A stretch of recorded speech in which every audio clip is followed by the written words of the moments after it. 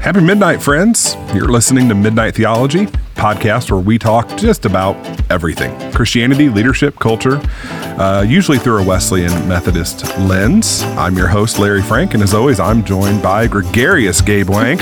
Hello there. Sensational Sarah Wank. Hey, y'all. And the amazing Adam Penn. Howdy. You like what I did there? Yeah, but what? All superlatives. That was very loving, Larry. Loving Larry. Ah, Very yeah. You could go with luscious. Hey, thanks for joining us again. We appreciate you listening and being with us so faithfully as this group continues to grow regularly. So Night Owls Unite, Midnight Theology is a go.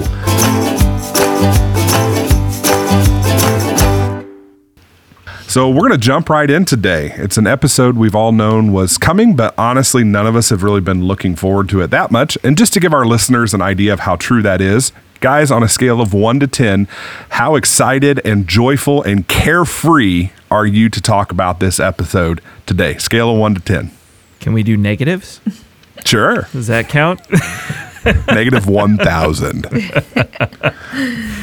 A 3. 3. A 3? Okay. I'm going to go with 3. It's a good locator. Can you define excited and carefree? In a joyful way. How happy are you about this? Excited usually means you're looking forward to it.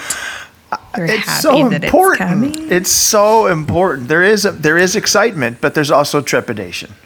What's your So- number? 6.572. Oh. Wow. I did not see that coming. So Adam's at I a guess negative. I need an attitude adjustment. I just had a chiropractic adjustment, but it didn't help my feelings towards it. So Adam's at a negative. Sarah, you said 3. 3. Gabe 6.5. I'm gonna go with a 1.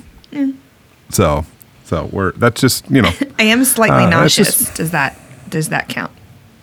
I mean that probably 3 is with why you're nausea. at a 3. Yeah.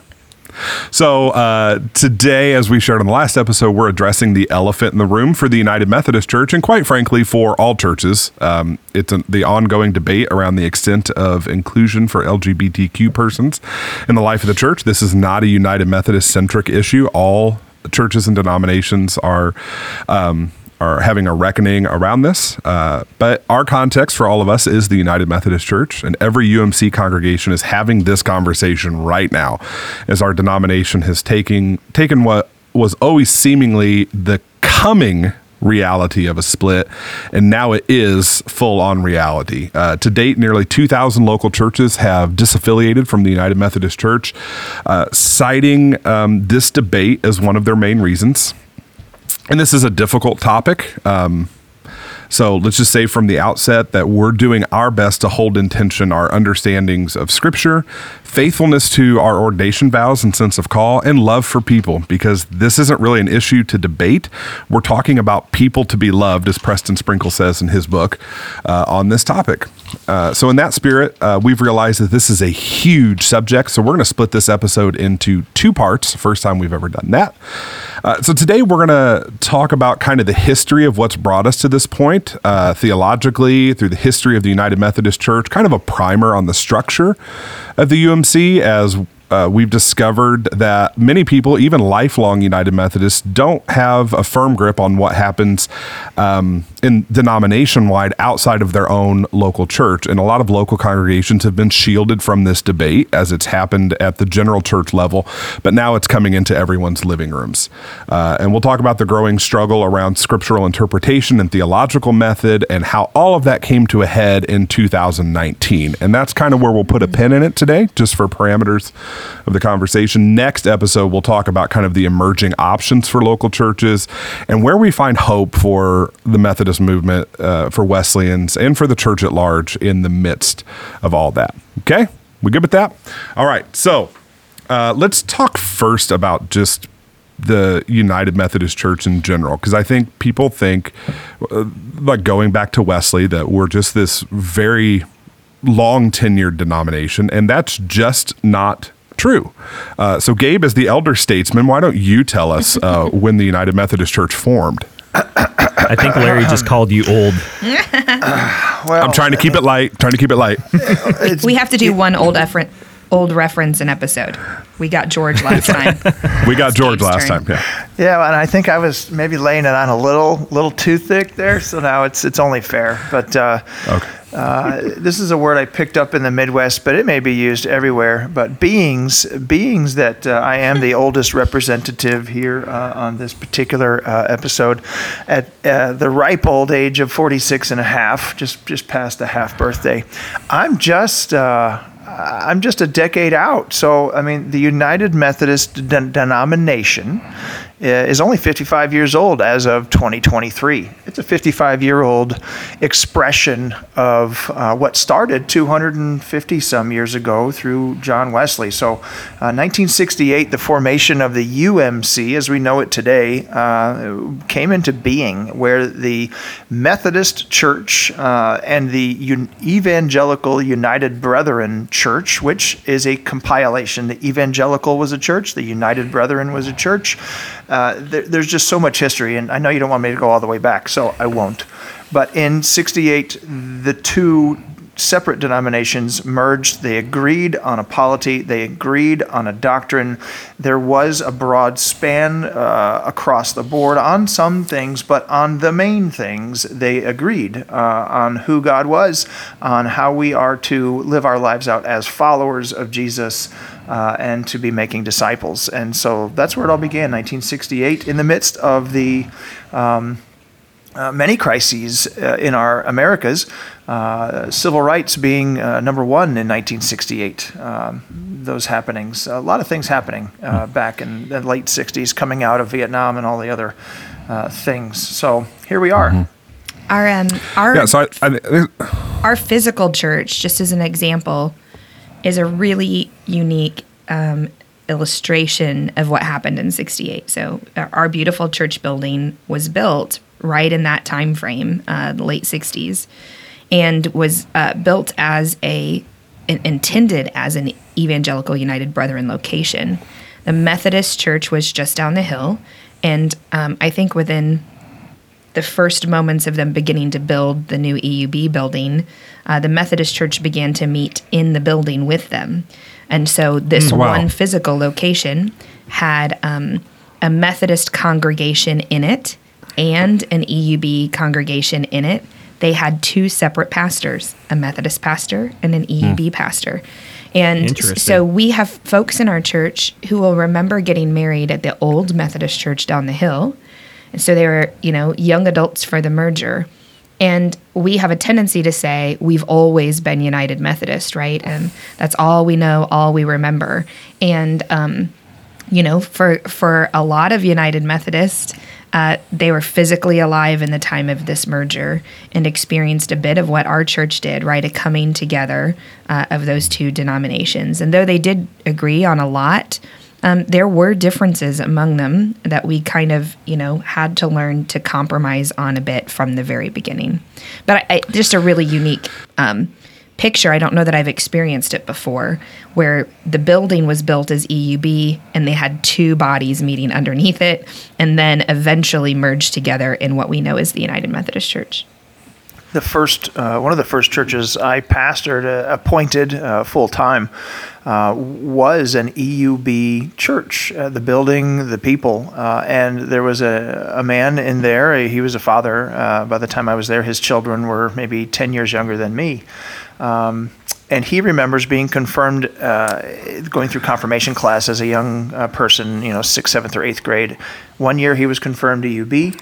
The very next year, 1968, he was confirmed as a United Methodist. He had to go through confirmation twice. Goodness. He knows his Bible through and through. He holds it, and it is quite well worn on the binding and the cover. It's beautiful, beautiful testimony, but just kind of typifies the creation and the existence of the United Methodist Church is not just what we think it is. It has history.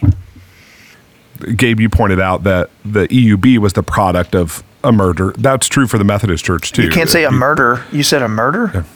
Oh, it was stop. the project of a merger. There we go. Use your ears. So in I think it was 1935, the Methodist Church comes into existence. Prior to that, it was the Methodist Episcopal Church and several other branches. So you have German-speaking Methodists and more anglicized Methodists, all splitting apart, coming together. So this is kind of who we are. This break apart, come back together thing. Lest us not forget that any existence of the Methodist Wesleyan movement is a split from a larger denomination, right?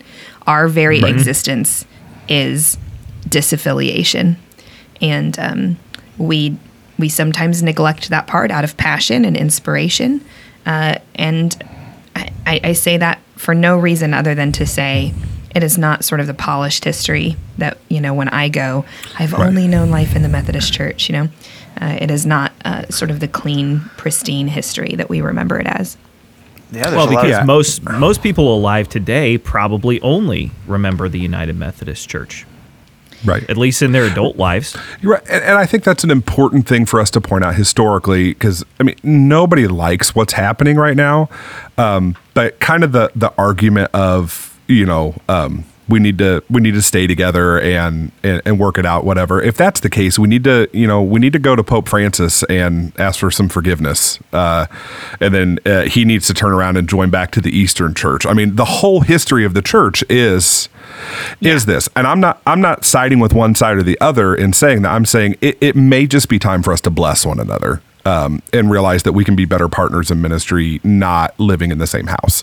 Yeah, it's an awful thing, but it's happened, and it happens. And how do we, further the mission, focus on the mission, trust that each other is pursuing the mission, even if we're Eastern Orthodox or Catholic or Lutheran or Anglican or Methodist or EUB, right? Right. So in 1968, you have the EUB and the Methodist Church coming together, forming the United Methodist Church. And in their original discipline, which I have a copy of, the 1968 discipline, there's a statement on theological pluralism that this is something that an experiment, bringing together these two different tracks of the Wesleyan movement into one. What was described as pitching a big tent. Like we're going to be a big tent church, and we're going to embrace this theological pluralism. And I think history, even though it's a very young denomination, history has shown that that's been a failed experiment for us. The big tent, as we're experiencing right now, has become a little bit more of a circus tent. And I have another real life. So a person in my congregation, and I honestly can't remember who told me. And so there's no names involved, so that really helps. Unless they're listening to the podcast. Well, even if they are, they don't. They were friends with the EUB pastor at the time of the merger, and they remember the EUB pastor saying, "This is a bad idea. We are not the same, and we have two different sort of theologies and approaches, and putting us together is not going to make this work, and him having this angst of like, we're doing something that may not come into alignment the way everybody thinks it's going to. And I'm convinced more and more that we're now just sort of reaping the reality of that uncertainty from him. Yeah, it's taken us 5 decades maybe to figure it out. But not institutionally. Yeah. The divide has been playing itself out through the entire history of the United Methodist Church. Well, and many local congregations, like Sarah pointed to, were not on board with this in the first place. In a previous town that I served in, there were 4 United Methodist churches within the town. They were all shared denomination, but they would not come together because this one used to be EUB. This one, of course. And I won't name the town or the state, but I have been where there are 2 United Methodist churches next door to one another who share a parking lot with one another, but still to this day, 55 years later, do not share any ministry together because one was EUB, one was Methodist Church. Mm-hmm. So this was not as clean cut as in history tends to look back on some things with rose-colored glasses, and we've tried to do that in the spirit of rah, let's be United Methodist. Yeah, make it work. And that's a noble cause, but sure. Let's think to who we affectionately refer to as Papa Wesley. he was an Anglican priest. He died an Anglican priest. He never left the church. And this expression of Methodism was a revival movement effort to revive the church and to provide for Christians in the Americas as the Americas were being established. There's a lot it's only because of the American Revolution that Wesley's hand is forced. Yeah.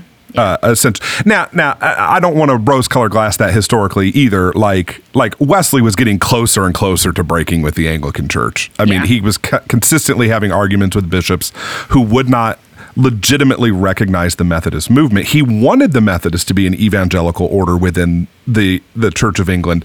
It wasn't happening, and the longer it went on, the closer he was to breaking. He did not ever personally break, and then his hand was forced by the American Revolution. It was going to happen at some point. Anyway, so to kind of see how this big tent pluralism started to play out in the church, we have to talk a little bit about the structure of the United Methodist Church. And as Gabe pointed out, in the midst of the civil rights movement, all this stuff, this denomination comes together, and let's just say there is no more American denomination than the United Methodist Church in its structure.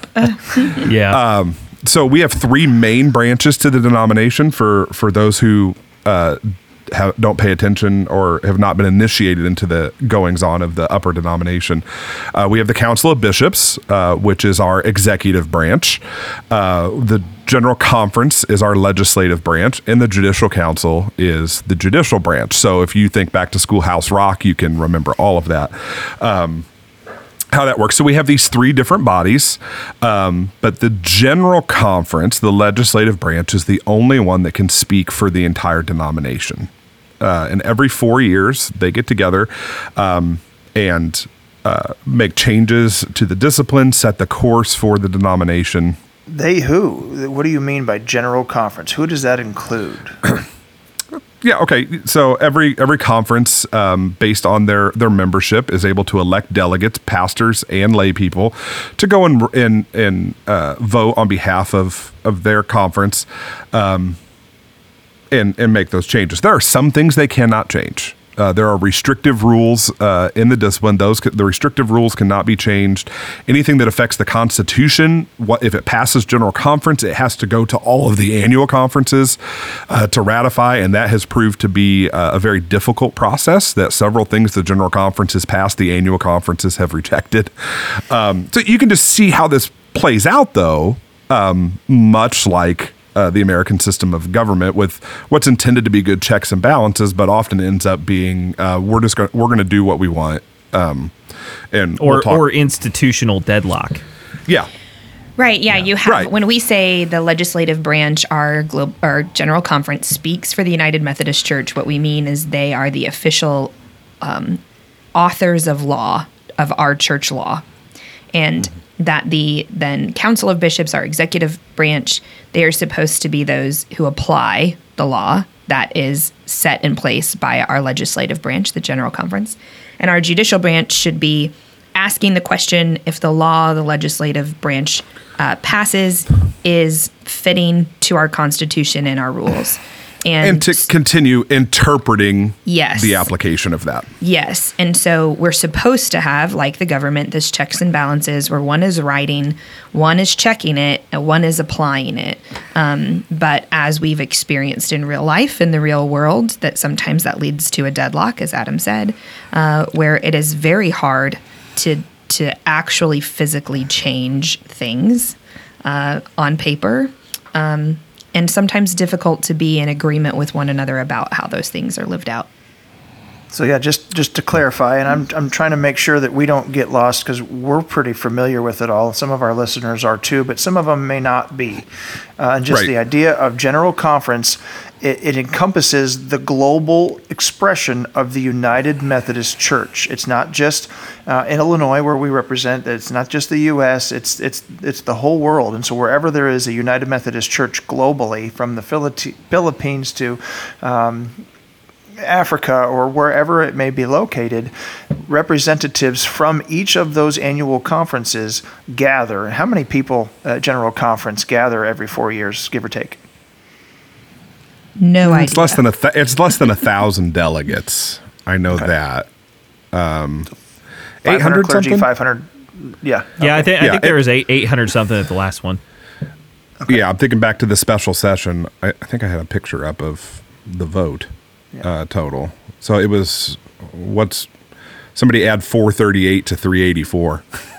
That should give you your Close to delegate. 800. About 800. Yeah. Yeah, and we're talking about Yeah. multiple languages, multiple cultural contexts, a lot of energy Absolutely. and effort to gather together. But it's not just U.S. centric; it's global Yes. centric. Yeah. Yeah. We're modeled after the U.S. government, but we are a global Right. body. Yes. Right. yes. Which is part of the stickiness of legislating any issue because Americans, we like to get our way. Hey, And- really? What are you talking about? When you look at the nature of the United Methodist Church, you have two denominations coming together in '68, and you would think that would lead to some energy and growth. We have been in sustained and steady decline since 1968. As the United Methodist Church expands its presence around the world, we see Africa and the Philippines growing at a rapid rate as we decline. And the delegate counts are based on the membership of an annual conference. So as the United States shrinks, they lose representation at General Conference. Yep. So by the time the next General Conference is 2024, by the time we get to 2028, the majority of United Methodists will be from outside of the United States. That's part of the difficulty in this. So that's a little primer on the structure piece of it and what the expectations are. So at the very first General Conference after the merging conference in 1968, so 1972, the General Conference adds some statements regarding human sexuality to the discipline that is very nuanced, but has remained largely unchanged since 1972. And I'm paraphrasing. In 1972, added statements to the discipline that said, all people are of sacred worth and are in need of the ministry of the church, but the practice of homosexuality is incompatible with Christian teaching. And the practical application of that is that our churches are not available for, and our pastors may not preside at same-gender weddings. And then that self-avowed practicing homosexuals are not to be ordained as pastors or certified as candidates for ministry. So that's more or less what goes in 1972. Every 4 years since 1972, the General Conference has taken up this issue. It has increasingly been a hot topic issue in the midst of cultural change. But up through 2016, the vote totals continued to become more explicitly in the traditional direction as the influence of Africa and the Philippines and some places in Eastern Europe that are very conservative, as their influence grew, so did the gap in the votes. So every 4 years, this issue comes up stronger for all of us. For the length of our ministries, this has been the thing that has been hanging over our heads. I mean, I've been under appointment for 15 years now. I've been going to annual conference since I was 14 years old. This has been the thing, right? Yeah, and even my dad, right, so we say, like, in our lifetime, it's been a thing. You know, my dad entered into ministry in 1984 full-time, part-time before that. And he's said that it has been an issue at every annual conference and every general conference that he could remember. So it has been a continued strain. And, you know, a lot of folks just wouldn't know that if they don't go to annual conference, right? They wouldn't experience that ongoing tension.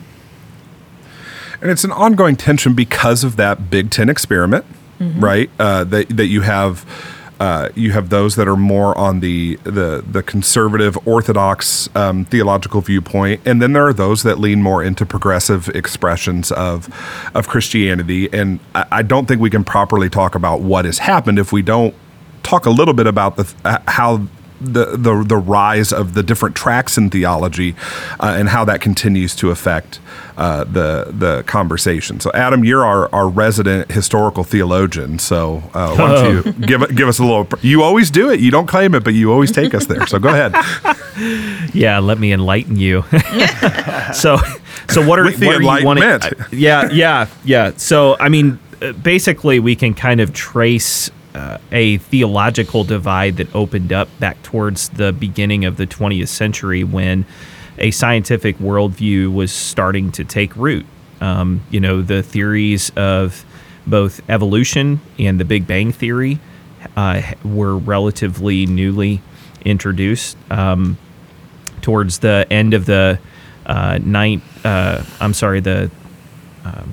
19th century and beginning into the 20th century. That really brought up some legitimate questions as to how we reconcile Scripture with some of these new ideas that were gaining wide acceptance in the larger culture. And so I believe, well-meaning group of theologians took to the task of attempting to do that. And essentially how they engaged Scripture was more or less as a historical document that may not be authoritative on issues of science, but that still contained existential truths that were applicable to our lives. Is that fair, guys, to say? Yeah. Doing great. And so out of that arose all sorts of different ways of understanding things like the resurrection, the virgin birth, things that are outside of the realm of normal experience or not easily explained by science. Differing explanations of those things were offered. And so those who... What it represented largely was kind of a break from traditional church teaching. That the teachings of the church that had been handed down for the last nearly 2,000 years, these were novel ideas that were spurred on by a scientific worldview. And so this is not, what I'm trying to say is this is not a new divide. This is a over a century old divide that started in our seminaries. That's where these sorts of ideas began to be disseminated to clergy. Clergy disseminated these ideas to their laity. And so you wound up with churches who hold more progressive theology and a more progressive worldview, and you ended up with churches who hold a more traditional theology and worldview. And all so under the same tent. Exactly. So those were the strains that already existed when the merger happened in 1968. Mm-hmm. And even though our stated theology is the same, how we actually work that out in practice has been different since the inception of the United Methodist Church. The tension has always been there. It's nothing new. Yeah. And one of the rises in that worldview of existentialism is that there's a rejection of meta narratives and absolute truth. Whereas those that are more on an orthodox trajectory say, yes, the world around us has changed, but there are timeless, absolute pieces of moral truth. So it's historical truths that require a leap of faith, right? It's not every day that a person physically walks out of a tomb after being dead for 3 days, right? Yeah. And those things become non-negotiables, right? When it comes to dogma, and so you're right. All of these debates gave rise to the situation we find ourselves in now. So I think it's really important for our listeners to know that the inclusion of LGBTQ people is not the main issue here. No. It's the presenting issue, the presenting symptom of a 100-year illness that's been brewing in the church. And I don't mean that one side is sick and one side's not. I mean that there's two pieces of DNA that can't coexist. Yeah. And one has to win out. Yeah. Because basically what it comes down to is we are saying the same words and meaning different things. Yeah. Yes. You know, that when I say resurrection, I might mean something different than a person who holds a different view of the resurrection than I do. And I think it's important for me anyway to go, you know, this, you know, there's a reason that, and not on the topic of human sexuality, but on all sorts of issues that we, you know, unearth together. Some have a tendency to say, well, what would John Wesley say about it? Or what would, you know, the early church say about it? Or why wasn't this an issue, you know, in the American Revolution when they're planting churches and American Methodism is taking off like wildfire? That's because and through those days up until that point, there was a shared agreement about Scripture, right? A shared treatment of it.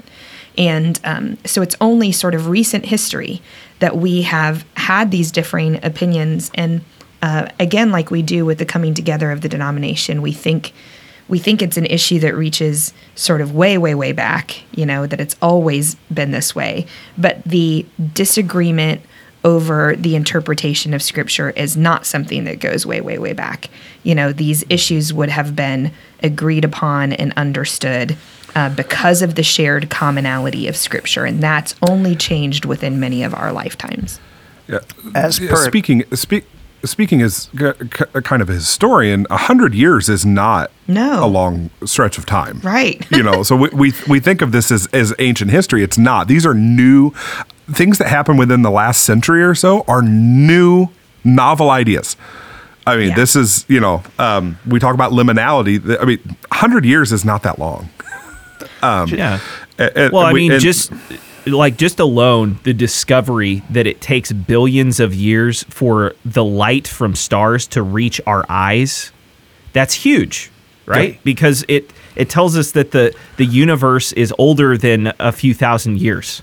You know, it's billions of years old. That revelation alone, which was just a scientific discovery, it creates new questions that we've never had to grapple with before. Yeah. And the Bible is rooted in a completely different worldview. You know, even in Old Testament times, well, even in New Testament times, they didn't know that the world was round, right? What? The biblical worldview was that the earth was flat, Come on. and there was a firmament that separated the waters above from the waters below, and there's, you know, so like, you know, even that, right? Like, you know, Galileo's discovery of the earth is round. Wow. That's a completely novel thing that we've never had to reconcile the Bible with before. And that's what this keeps coming back to. If the Bible is not meant to be a scientific textbook Correct. dealing with modern science issues, does that mean we should reject the narratives that are there?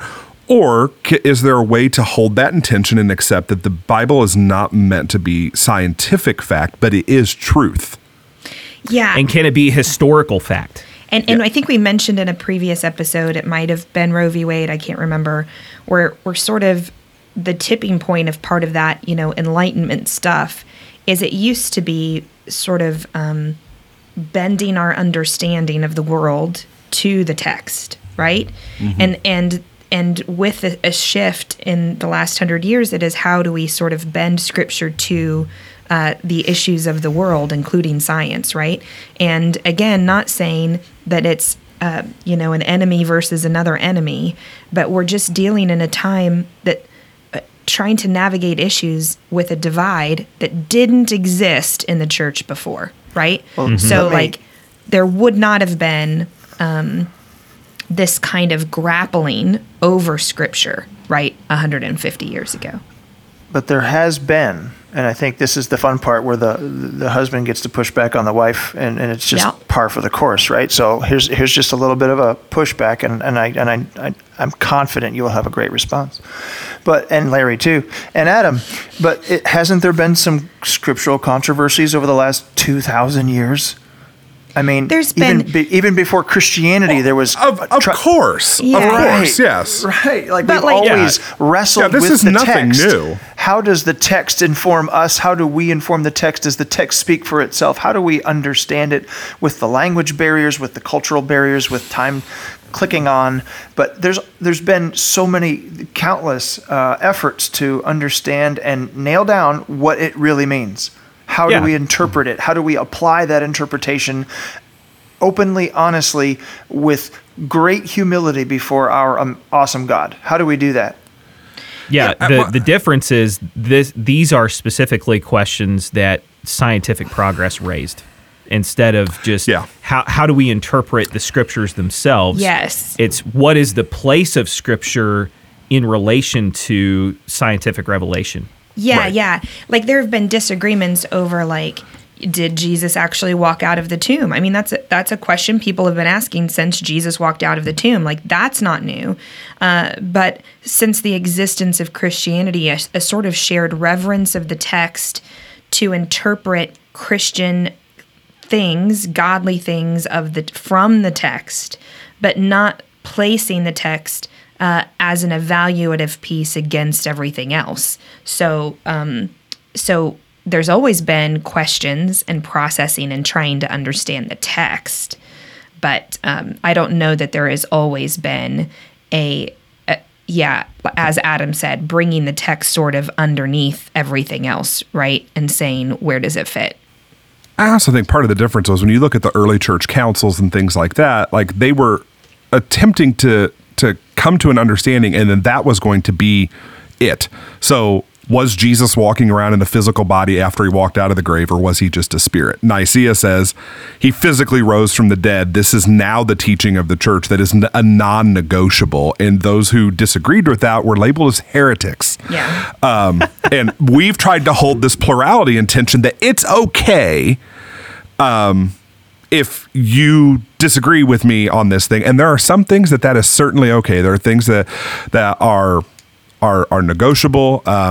Non-essentials. And I think the presentation of sexuality as the presenting issue is really sad, because I don't think it's a salvation issue. I don't think it's a core thing, but it's what we have to deal with right now. It's that thing, holding in tension scientific truth with the revealed revelation inspired by the Holy Spirit in the written word, without calling one another heretics. Mm-hmm. Well, and noting that even the notion of monogamous same-sex marriage is also a cultural anomaly. We've never attempted that in human history, right? So even that is a new cultural question that the church has to grapple with in light of Scripture. Yeah, and I just don't think we're very good at wrestling with ideas. We want a clear-cut answer, and it raises a lot of questions. We don't like the discomfort of unanswered questions and mystery. We're horrible at saying, I wish the Bible had an answer for this, but it doesn't speak to it explicitly, and just being okay with the mystery of that. We don't like discomfort in conversation with other people. We're two good Midwesterners, around here to want to love people through the tension of processing together. And I think I've come to an understanding finally. I didn't know this until recently. We've been talking about these two things coming together under one tent, right? Two different sort of denominations, two approaches to ministry, different approaches to understanding Scripture, kind of all under one thing. I was raised as the kind of Methodist that Methodism was social holiness, personal holiness,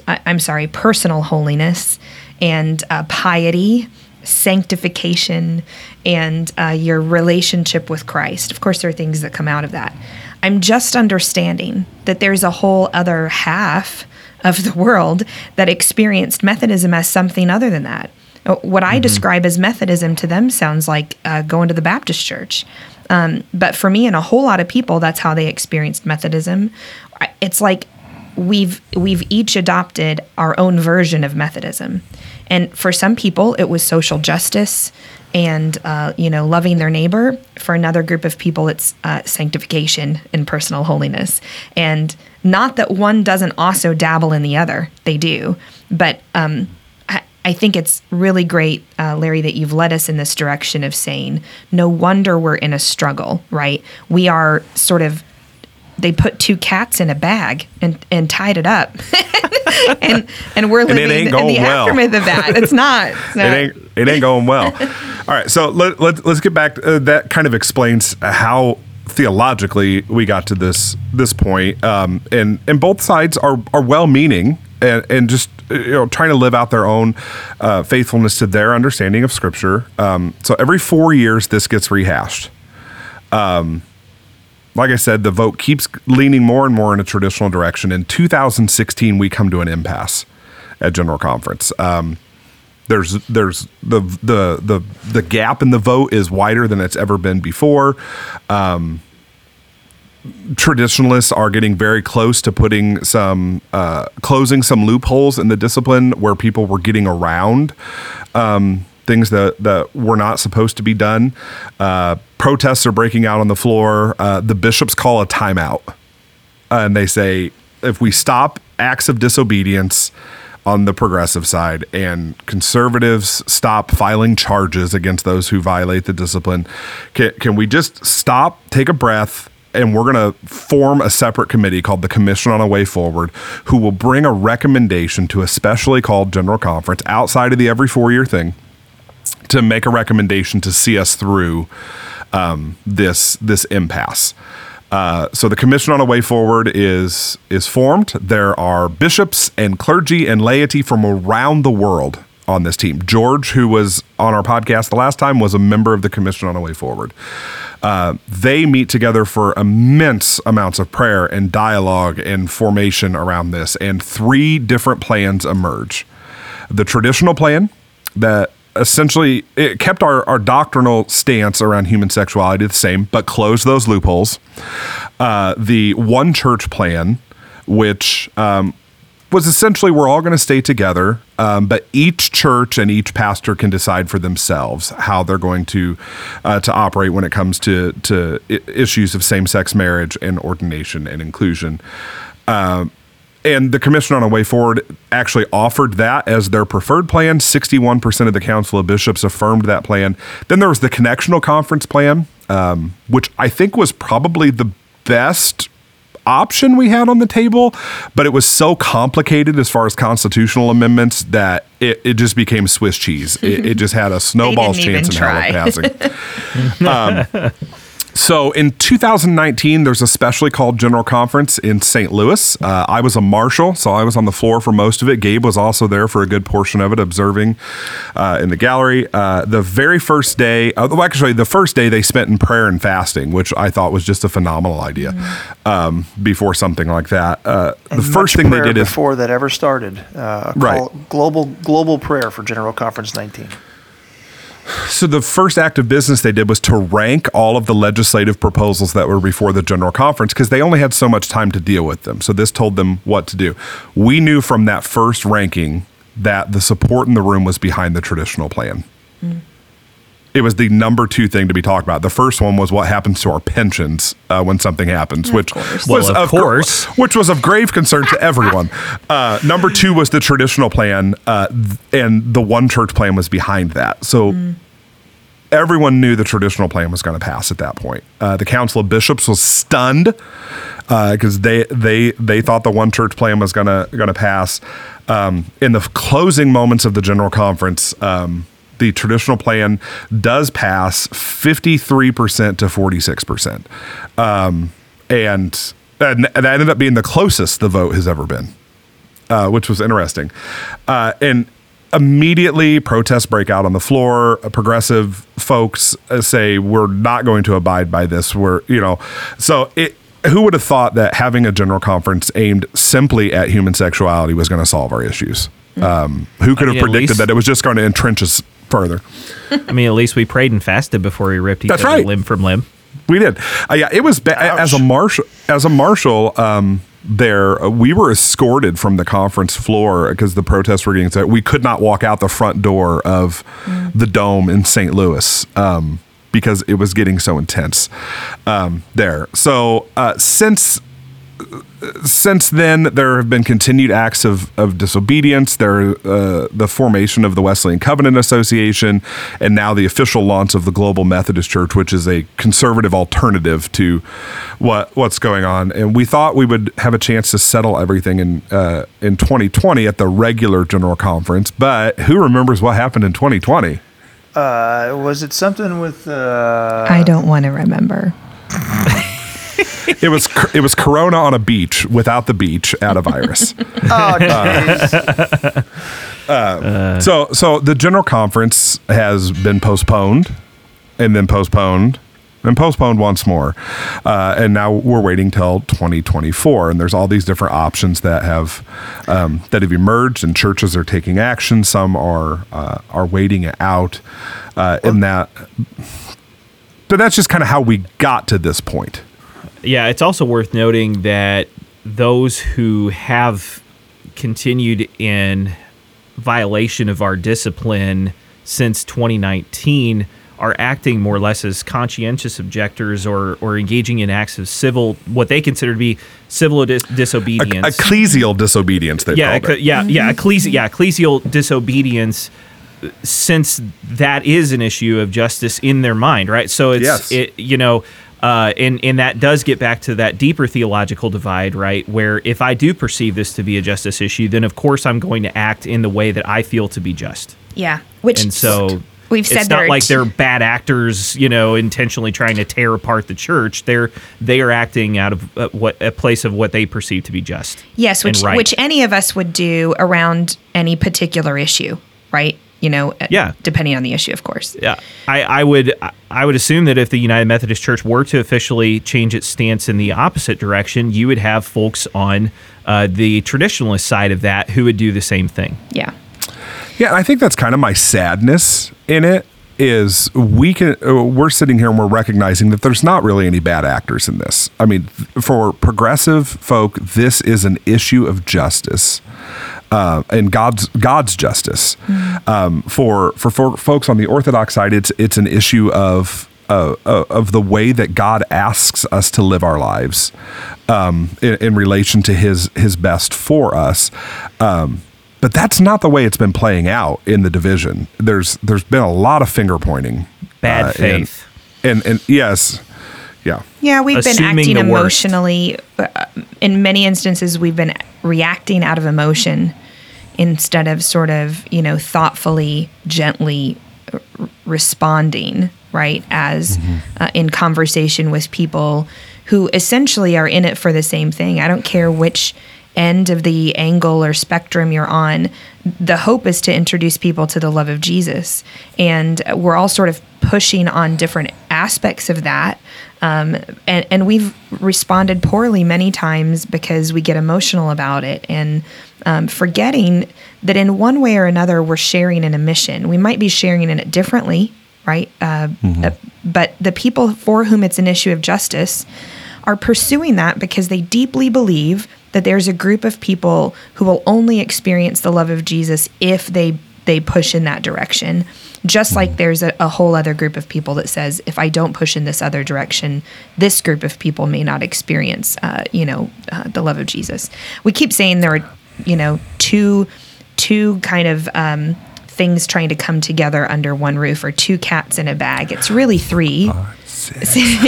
Yeah, a group of people who are leading forward towards full inclusion, matter of justice, sharing the love of Jesus with people.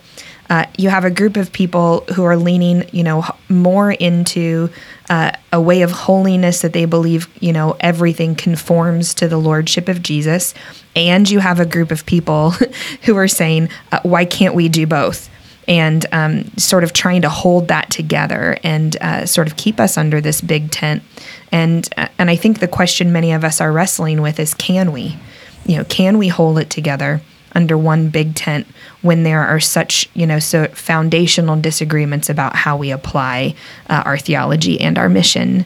And it really has, we all sort of hoped we could avoid the divorce of the church and not experience what many families experience. And yet I think we're all discovering it is as grief-filled and difficult and painful as any divorce would be. My hope is that we could see it that way. It is a divorce, period. And it kills me that when people say, this is all I've ever known, this is all I've ever known. Did not grow up in the church, came into the United Methodist Church. This is it for me. And the idea of no longer being United Methodist or other people leaving, however it shakes out, kills me. We've all wept over this. But I also think back, my parents got divorced after I was married and out of the house. And I experienced a different side of both of them. After they did, it was painful for both of them. It was awful, the process. But I saw a friendship develop between them that was not there when they were living under the same roof. I mean, my dad was near the end of his cancer journey, near the end of his life. And my mom, his ex-wife, was the one driving him to doctor's appointments. And they were going over memories, and there was a healing that took place not being in the same house anymore. So listeners who are grieved by what is happening, I think it's necessary at the end of the day, and everybody's got to decide what they're going to do with this. But I think maybe we could be better friends than spouses at this point. Well, but even if we take this outside, I mean, I know the divorce language has been used a lot, but maybe a better way to think about it is simply as another thing that has been used as a Paul and Barnabas moment. Where Paul and Barnabas had a practical disagreement, right, around the practice of ministry that kind of led to them parting ways, not cursing one another, but blessing one another to go their separate ways to do what they feel is the faithful practice of ministry. And really, when you get down to what is actually at stake in the conversation around human sexuality, it is the practice of ministry, right? What are our concrete practices concerning marriage and ordination of individuals in same-sex relationships? And if we could simply resolve to assume the best of one another instead of assuming the worst, to give one another the benefit of the doubt, to engage the process in good faith, could we bless one another instead of cursing one another? Because right now, since we have framed this in terms of divorce, and since we have assumed the worst of one another, and there is a wholesale lack of trust, it is worst case scenario, but we could do better, And I think the real opportunity may not be on a denominational level, but especially local churches who are engaging this discussion. You can do better, right? Amen. Amen. Yeah, as we have these discussions, let us keep in mind that even if we might disagree on these practical questions of the practice of ministry when it comes to the LGBTQ community, can we at least assume the best of one another instead of resorting to name-calling and factionalism? Yeah, if we're all following Christ, if we're all leaning into continually trying to be made into his image and receiving his grace, receiving his mercy, forgiveness upon forgiveness, and seeking to be personal and socially holy as he was holy, caring for the world around him, how can we live into that better? Because in the way we treat each other, even in our disagreements. Yeah. Something you didn't mention is what happened right after General Session 19, General Conference 19, and right as COVID was coming, was this the Kenneth Feinberg proposal, the protocol, working with Methodists that for a hot minute came from somewhere of people working together. Feinberg was the one that negotiated the 9/11, the value of life and how we compensate families in devastating loss. And he offered his services to the United Methodist denomination, to the church, and said maybe we can get everybody around the table and figure out how to amicably move forward where everyone's getting something of the nature of positive momentum in their respective directions.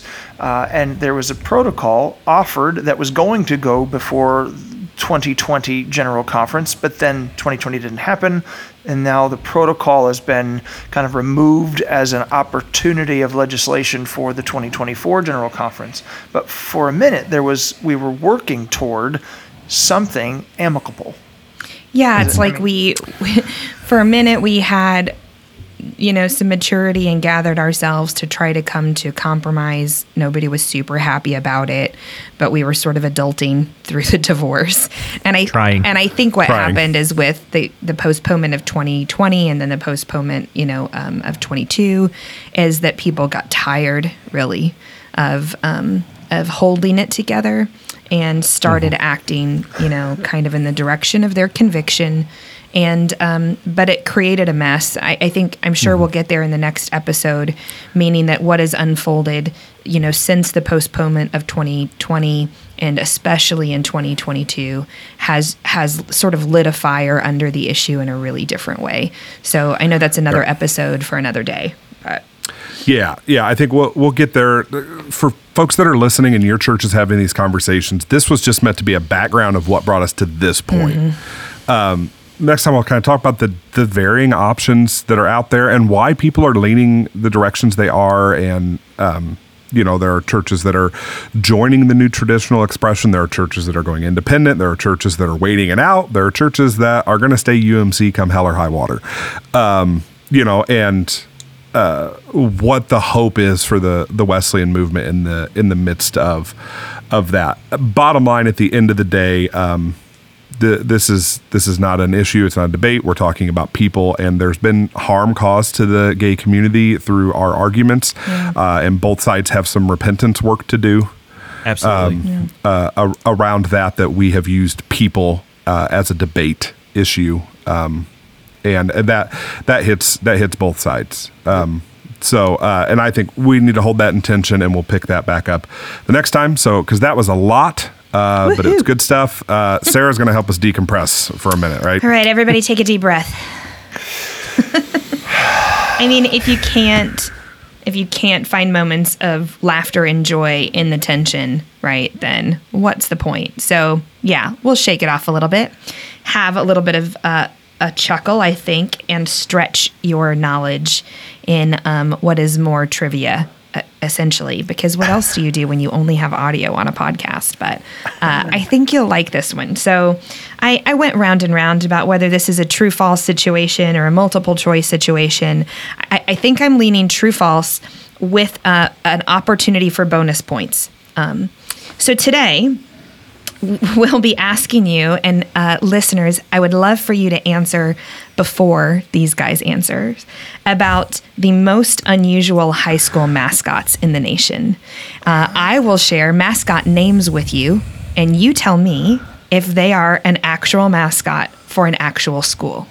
The bonus point is if you sense that it is a school in Illinois, right? You get bonus stars.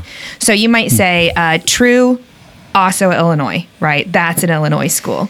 There are a couple I know you will get right. So how about, our listeners might not know, I think you all know. We'll start one that you have to know this. And so then you get to start on a really positive foot, okay?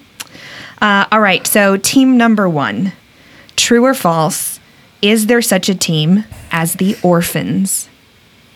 Yes, Centralia. Ding, ding, ding. True. Boom. The Centralia Orphans, and they are an Illinois team. All right, you ready?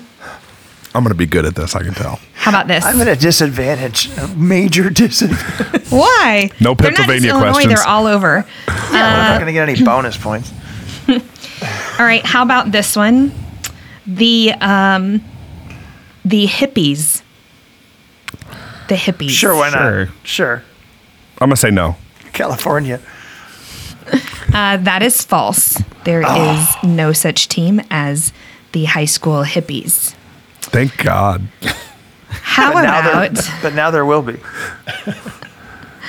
This is in honor of a friend of ours in our cohort. How about the Prairie Awesome Blossoms? The Go Prairie Blossom. Awesome Blossoms. So we're just going to assume that's true since it's in honor of someone we know. Well, no, her name is Blossom. Her name is Blossom. She doesn't run a high school. I mean, unless the official sponsor of the high school is Chili's, I'm going to say false. I'm going to go no. It is true. The Blooming Prairie lost. Awesome Blossoms of Minnesota. I've lost my faith in humanity. How some about blossoms.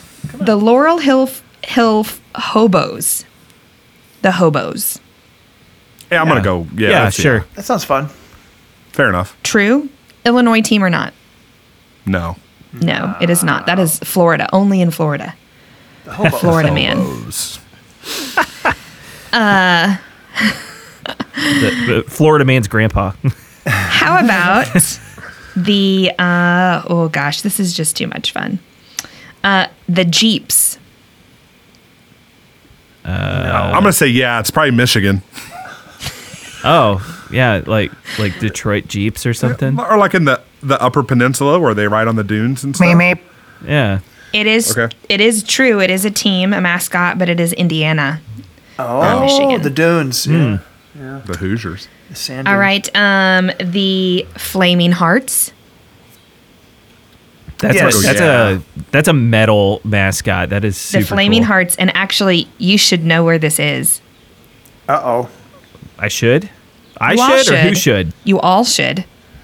Well, I'm going to Flaming go ahead and Hearts. assume it's an Illinois school. But where? I don't know. Central Northeast. I have no Effingham, Illinois. Really? Effingham. Effingham. The Effingham Flaming Hearts. I mean, I lived an hour away from Effingham and I never heard of it. So, interesting. Okay. How about the Motorists? Yeah, let's go for Michigan again. True. Sure. False. Oh. Oh. That's no fun. The Hot Dogs. That's got to be true. The Hot Yes. Dogs. True. I don't know where though.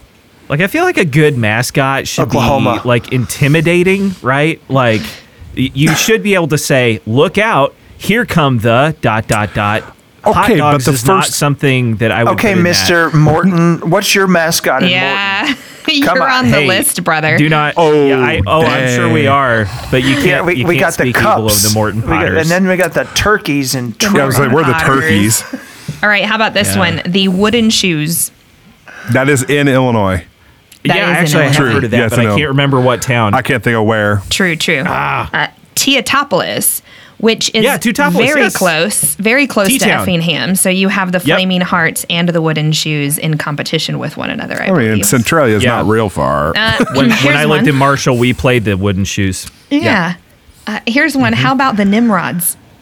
I love that. Please be true. I mean, it is a Bible name. Please be true.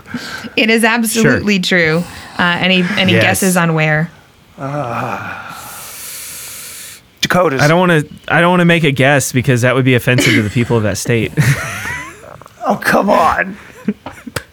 We calling them a bunch of Nimrods. Here come the fighting Nimrods. Michigan. It is Michigan. Oh, It is. Oh man. All right. Comes up time I and think I'll again. give you one more to guess, and then just so our listeners aren't strung out from listening to this weird interchange, I'll just share a few fun ones. Okay. So how about the Apple Knockers That's, that's true. good. That's true. game? I don't know Sure. where though. I'm going to say false just because I've been wrong so many times with true. It is true. Oh, Where? Not a clue. How about Washington. Cobden, Illinois? Really? Cobden, Illinois. The I mean- Apple Knockers. Are you're not going to leave Hoopston out of this, are you? Hold on. Hoopston, Illinois is the Corn Jerkers. Yes, they're on my list. Yes. So here are a few more fun ones. The New Braunfels Unicorns, the Yuma fun. Criminals, Solid. the Gobblers out of Texas, the Turks, Gobblers. the Hereford Whitefaces. Hereford. Eek. Hereford. Yeah, Eek. that one's a little cringy. That's, right now. that's Cringy. bovine That's right cringy. there. The Yeah. Hickman That- Cupies, The who? Hickman, Missouri. Cupies, Kewppies. That tells us everything we need Is to that know. mayonnaise? What is that?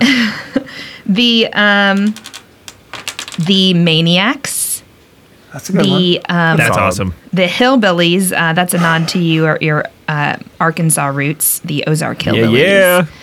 Yeah. The Brewer Witches, the Robstown Cotton Pickers. But fun. here's some of the interesting piece to me is most of these are from Illinois. So on the top 20 most unusual high school mascot names in the nation, the Effingham Flaming Hearts, the Cobden Apple Knockers, the Freeburg Midgets, the Hoopstown Corn Jerkers, the Freeport Pretzels, the Centralia Orphans, the Teotopolis Wooden Shoes, the Geneseo Leaves. The Leaves, of course. So Illinois schools occupy like 8 of the 20. And this isn't even all of them. In Illinois, we also have Maple a Leafs. Bunnies. We have a Bunnies. Oh yeah. That's Fisher. Yeah, where are they at? Yeah, Fisher. Fisher. Yes. Yeah, my cousin Yep. lives in Fisher. Yeah. But- Alney's the White Squirrels. Roxana's the Shells. And the Fisher Bunnies, their mascot is legit the Playboy Bunny. I kid you not. The Morton Potters would not definitely okay. hit the list That's too, not okay. right?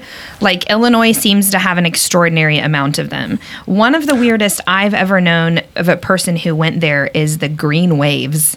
It's a Tennessee school because of the like rolling hills, and this is a college, not a high school. But Bowling Green, Kentucky, where their mascot is the Hilltopper. Brittany's Oh, high yeah, I school was have the heard of that. Hilltoppers. Yeah, the Hillsboro Hilltoppers. There's a weird one. So Oh, maybe that's where I've heard of that. wherever you find yourself today, take a look around. You might have the weirdest high school mascot in your eye line that you've ever heard of ever before. Here's the question we were left Especially with if you in live in Geneseo. Illinois. Is in Geneseo they say they are the Maple Leafs, Leafs, not the Maple Leaves, because they are one leaf. They are not many leaves. That's true in hockey too for the Toronto Maple Leafs. Yeah. It's not leaves. So Yeah. their signs will say "Go Leafs," and I thought they were just Interesting. misspelling it when I first moved there. Make like a tree. Interesting. Anywho, All right. Well, hey, that's all the time we have for today. 'Cause that was weird, but I won. Next month, we're going to continue this conversation. We'll talk about what's actually happening.